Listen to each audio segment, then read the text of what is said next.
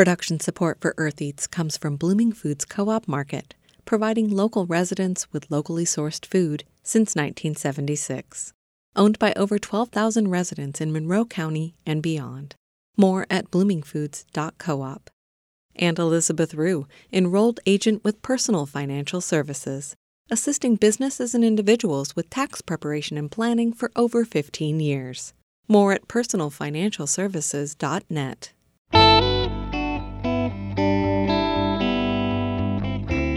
From WFIU in Bloomington, Indiana, I'm Kate Young, and this is Earth Eats. Like a winter-killed cover crop is like the most beautiful thing because it's going to do all the work for you, basically, and get you where you need to. This week on our show, we speak with IU Campus Farm Manager Erin Carmen Sweeney about regenerative agriculture practices and how they can come in handy when you start a farm on land without any topsoil. Harvest Public Media has a story about goat farmers contracting with forest managers for removal of invasive plants, and it's pesto season. We'll walk through the steps of harvesting your basil and turning it into a tasty pasta sauce to last you all winter long. That's all just ahead, so stay with us.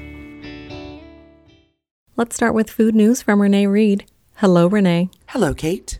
Farmers across the country have faced labor shortfalls as seasonal workers have skipped harvest season during the pandemic. The worst-hit crops require the most amount of labor, such as cherries, plums, and apples. Unlike many crops, cherries repel machine harvesters and other labor-saving production tools because of their fragile nature. They have to be picked by skilled hands and shipped right at the moment of ripeness. That shortens the window to get them to retail shelves and makes them more subject to bruising and splitting along the way. The Washington State Tree Fruit Association says that during an 8-week harvest season for cherries, up to 24 billion individual cherries have to be picked and sorted before getting shipped to market. Even before COVID-19, the number of seasonal farm workers, often immigrants without legal permission to work, had dropped in recent years. Many have left the industry due to poor pay, exploitation, and border crackdowns. But labor shortages due to the pandemic this year have left farmers desperate to find help during harvest, leaving a wake of crops rotting in the fields. The Seattle Times reported this week that in Okanogan County, Washington, cherry pickers described lapses in safety measures against coronavirus, such as failure to do daily temperature checks or neglecting to report signs of illness to keep workers in the field. Many workers went home in July due to fear of rising infection rates on farms. Seasonal contracts normally extend to November. After COVID-19 closed meatpacking plants and slashed ethanol demand, agriculture markets plummeted. While prices have improved, Nathan Kaufman at the Kansas City Federal Reserve thinks farm incomes could stay low into 2021. In an environment where there are substantial concerns about the broader economy and demand growth, the outlook for prices is still relatively weak. Congress will float many farms this year with billions in aid, but Kaufman says payments have their limits. Farm income has been falling for years due to low prices. The government support will offset some of it in the short term, but it doesn't necessarily resolve what had already been building. And while it's too early to tell, Kaufman says some markets, like beef, could see another drop in demand as grocery store prices continue rising. Thanks to Christina Stella of Harvest Public Media and Chad Bouchard for those reports. For Earth Eats News, I'm Renee Reed.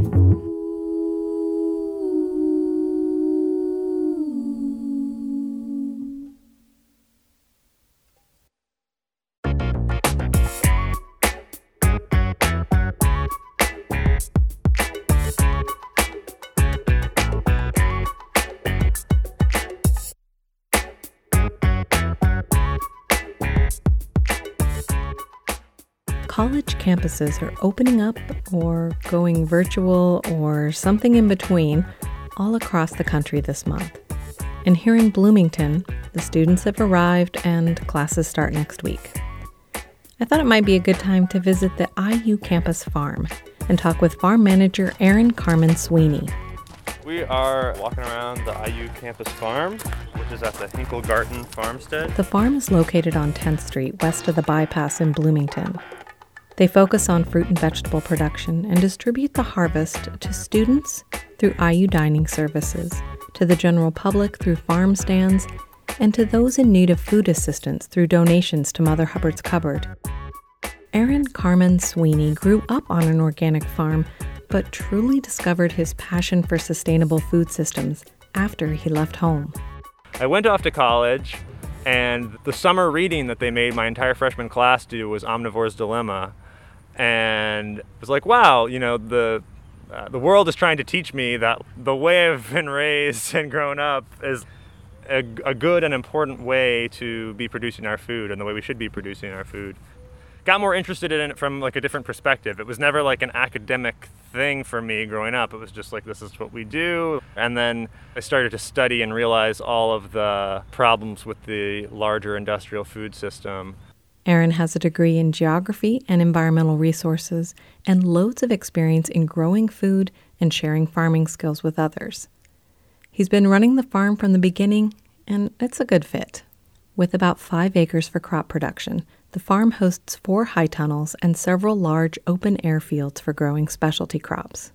Aaron gave me a tour of the farm at peak growing season, starting with the first area they planted. Our main growing area for 2018, 2019, and this year, because this is the only part of the property where the soil wasn't stripped. All the topsoil wasn't stripped away. The farm faced a huge challenge when they first broke ground in 2017 due to the condition of the land itself. At some point, one of the heirs of the Garten estate was looking into developing the site for condos or apartments and sold off the topsoil. I didn't even know that was a thing, that you can sell topsoil. Oh yeah, people buy topsoil. You can go to Speedway and buy topsoil, and it's just, soil that they stripped off of land somewhere because they wanted to flatten it. Anytime, if you're anywhere near a building, the topsoil that you're dealing with is very likely not the native topsoil. Okay, good to know.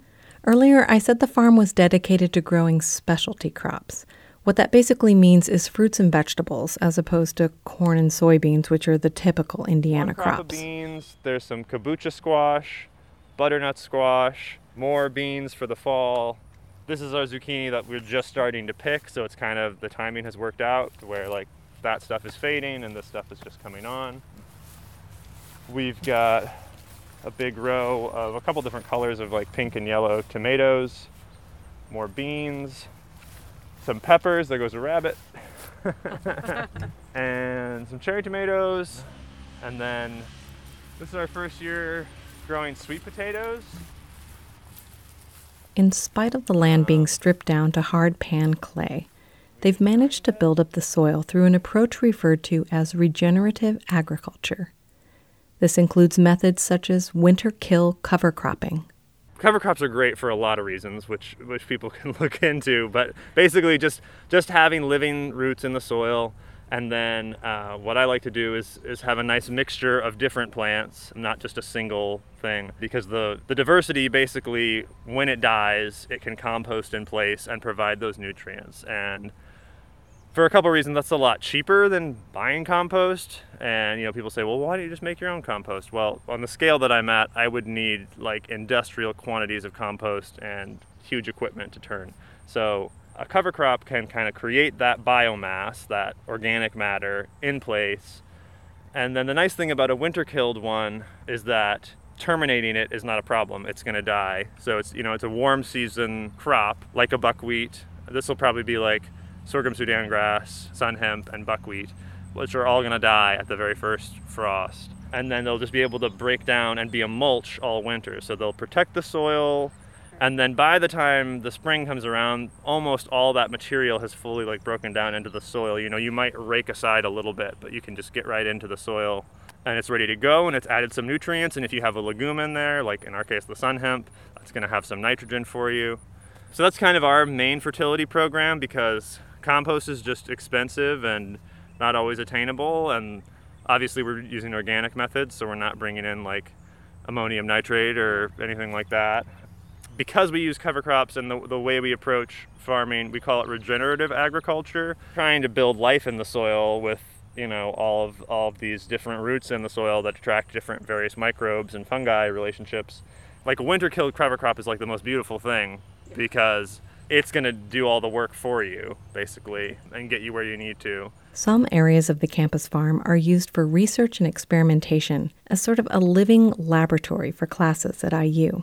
Textile artist and IU professor Roland Rickles is growing indigo on the campus farm for projects in natural dyeing.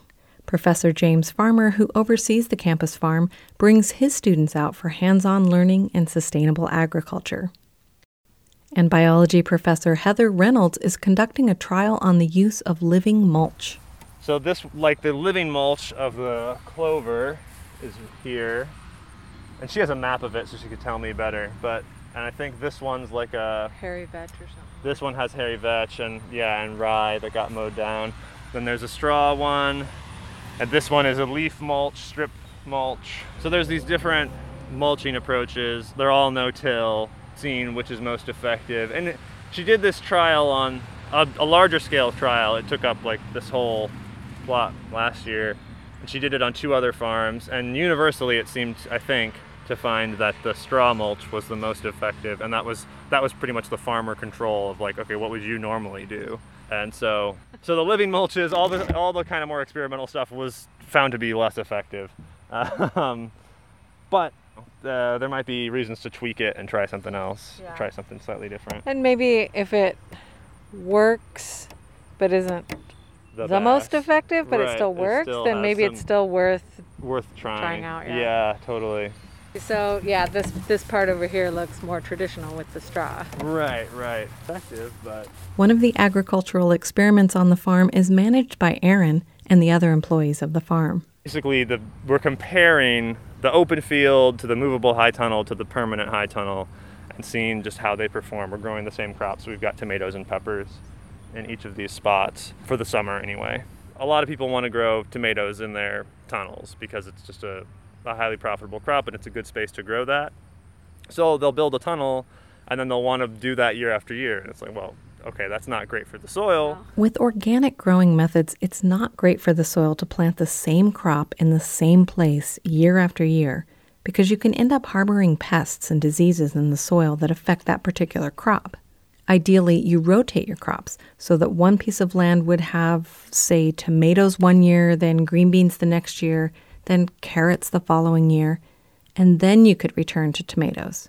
Different types of crops deplete the soil of or supply the soil with particular nutrients as well. But by having a movable tunnel, I can move my tunnel and be growing tomatoes in it again next year on a new patch of ground that didn't have tomatoes in it last year. And grow something else where the high tunnel was. Yeah, exactly. And it encourages you, again, those cover crops. A lot of people don't ever plant cover crops in their tunnels because you want to do, your tomatoes in the summer and then you do your leafy greens in the fall and winter.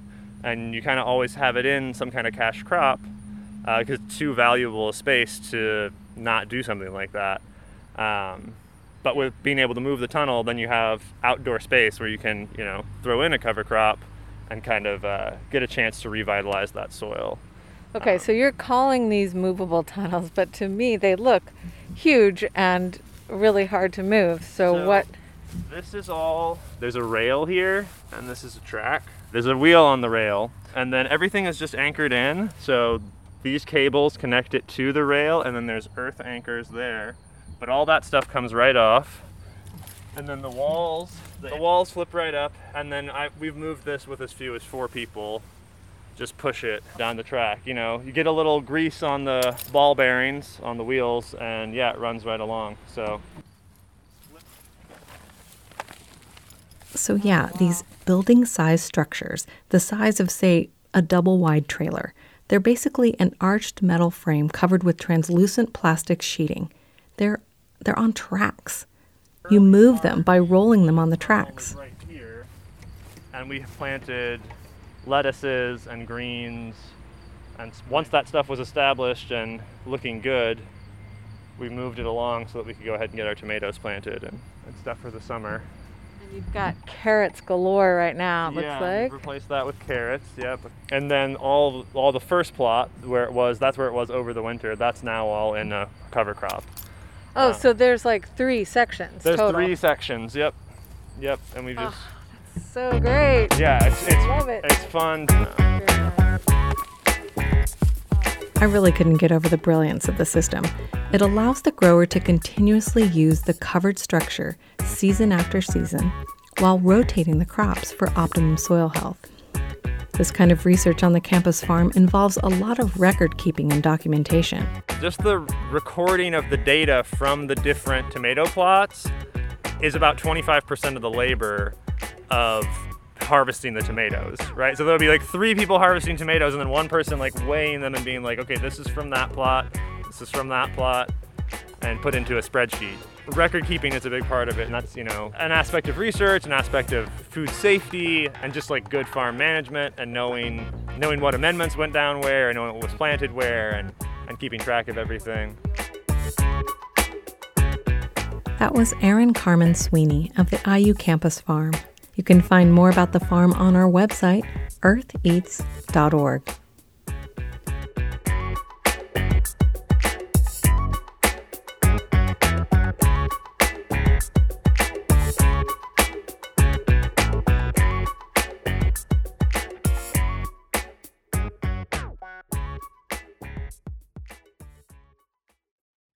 Forests across the country have a problem with invasive plants wreaking havoc by choking off native plants and destroying wildlife habitats. A national forest in Missouri is experimenting with goats as a solution. Harvest Public Media's Jonathan Ahl reports it's a natural and cheap alternative to herbicides and mowing. Dozens of Spanish goats are roaming around a field in the Mark Twain National Forest in the Missouri Ozarks. The vegetation is about waist high, making it hard to see them from a distance. They are here to eat Cerasisa lespedeza, a woody, flowering herb native to Asia that makes this area uninhabitable for quail and turkeys. Brian Davidson is the Botany and Invasive Species Program Manager at the Mark Twain National Forest. He says the goats are helping not only with what they eat, but also with what they leave behind. They're defecating all over that, so that gets incorporated in the soil, and it's a positive. So between what they eat and what they poop, they're the natural weed and feed. Yeah. What goes in comes out, right? So, and all of that it has a lot of nutrients. The fields and glades in between large groups of trees are super important to the health of a forest. They provide habitat for wildlife, areas for wildflowers to grow that help bees, and act as fuel breaks in case of a forest fire. But plants like blackberries and kudzu can invade and decimate those spaces.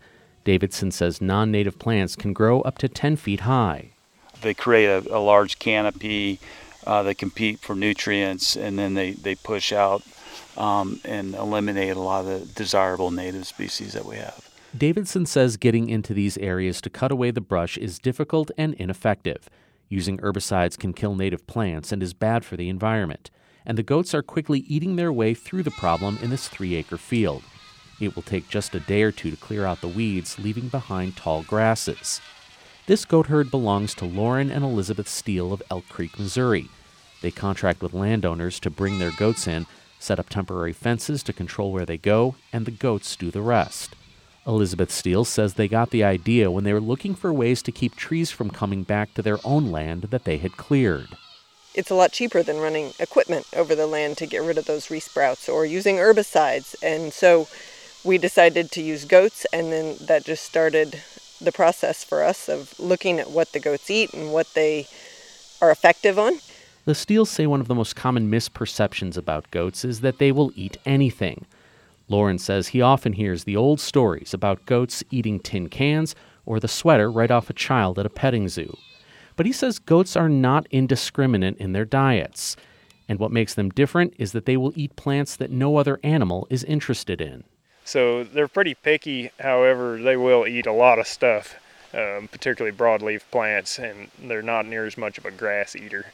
They eat some grass, but they concentrate on broadleaf and brushy browse type species. The Steeles own about 1,500 goats and bring most of them out on jobs like this one at the Mark Twain National Forest. And while the process is very natural, this is a business. The $25,000 contract the Steeles have with the Forest Service has specific benchmarks for clearing plants from certain areas. But the goats don't seem stressed by the workload. Lauren Steele says it's a pretty good life for a goat. they get shipped to a new place on a regular basis. So it's kind of like having a new smorgasbord on a regular basis. And so, yeah, I think it's pretty good. Using goats to control vegetation isn't new. The practice goes back to when the animals were first domesticated. What is new is the targeted approach and using precision planning to take out specific plants in particular areas. Davidson says the next step might be to take the goats out of the open areas and see what they can do among the trees. Where we have a lot of native hardwoods that are encroaching and are impeding pine regeneration and also not maintaining that openness with all that regen we get. So we're using goats in there to try to maintain that structure. Davidson says he thinks forests will increase their use of goats to help maintain land because they continue to prove to be cheap, effective, and natural. Jonathan Ahl, Harvest Public Media. Find more from this reporting collective at harvestpublicmedia.org. Production support comes from Bill Brown at Griffey Creek Studio, architectural design and consulting for residential, commercial, and community projects. Sustainable, energy-positive, and resilient design for a rapidly changing world. Bill at griffeycreek.studio. Insurance agent Dan Williamson of Bill Rush Insurance, offering comprehensive home, auto, business, and life coverage in affiliation with Pekin Insurance. Beyond the expected. More at billrushinsurance.com. And Blooming Foods Co-op Market, providing local residents with locally sourced food since 1976. Owned by over 12,000 residents in Monroe County and beyond. More at bloomingfoods.coop.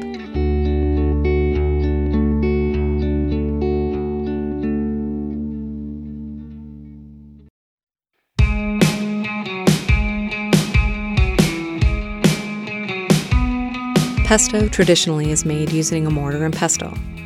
And I suppose everyone should try making it that way once, just so you know what it's like. But this time of year I'm struggling to keep up with everything in the garden.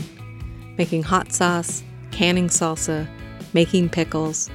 So I'll take all the time-saving techniques I can find. We'll be making pesto in the food processor, but we start off in the garden. It's late summer.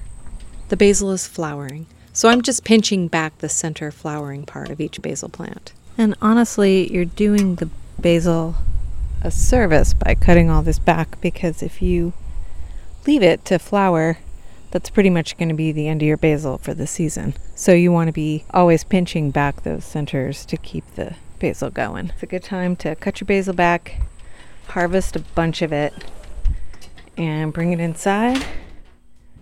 Make some pesto. So then when we get it inside, we're going to want to put the basil in one of our solid spinners, if you got one. If not, you can just rinse it off in a colander. I'm going to be making pesto today to go on a pizza. Later tonight, I'm going to go to a friend's house who has just finished building an outdoor brick oven. And he's going to be making pizza tonight, and I'm going to make some pesto that we can put on some of those pizzas. All right, and now it's all nice and clean and fairly dry. So now we just need to gather up all the rest of the ingredients and put them all into the bowl of a food processor. So I need to take all of the basil leaves off of the stems. You don't want those really woody stems inside your pesto.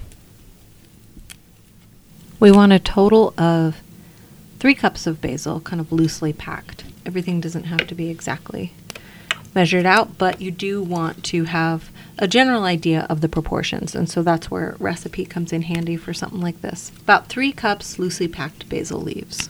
You're just going to want to set that aside. And then in the bowl of your food processor, you're going to put the garlic, the salt, and the pine nuts.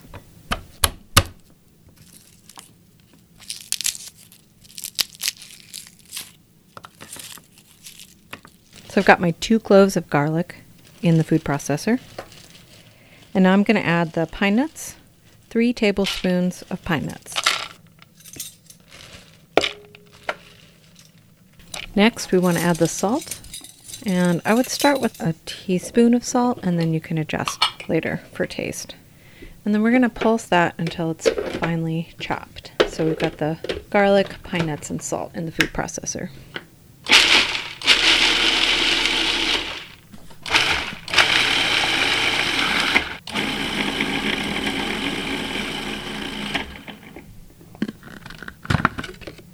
Next, we'll add the 3 cups of loosely packed basil leaves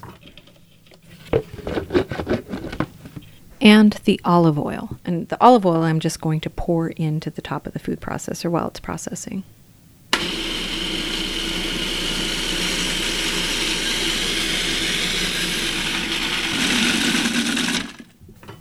And that was 1/2 cup of olive oil. And now we're going to add a 1/2 cup of Parmesan cheese. And this is just kind of roughly grated. And then we're going to blend that up.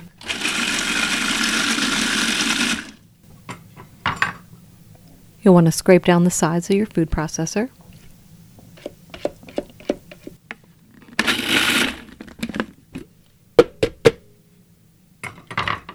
And then as far as texture goes, it's really up to you. A lot of people like to have that leafy feeling in their pesto. A lot of people want it just like velvety smooth, almost like a paste. So that is up to you. I'm feeling like there's a tiny bit more olive oil in this one that I would like. So I would start with a 1/4 cup and then maybe just add tablespoon at a time until it's the consistency that you want. Now it is time to taste. See if we need to adjust for salt.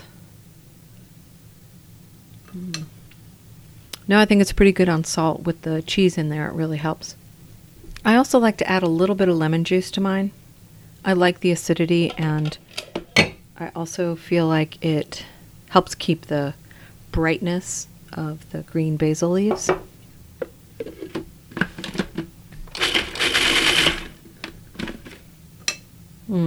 Yeah, that's nice. I like the acidity of that lemon juice. And I just added 1/2 teaspoon, not much. So that is our basic basil pesto. This is great to put on pasta, of course. Any shape will do. You can spread it on toasts. You can put it on a pizza. This recipe, along with so many others, can be found by visiting eartheats.org.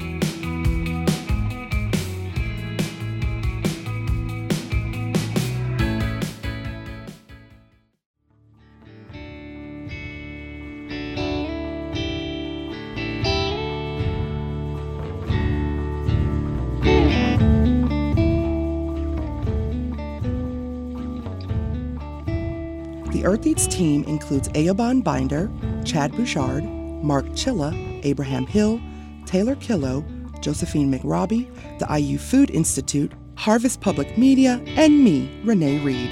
Our theme music is composed by Aaron Toby and performed by Aaron and Matt Toby. Earth Eats is produced and edited by Kate Young, and our executive producer is John Bailey. Special thanks this week to Erin Carmen Sweeney.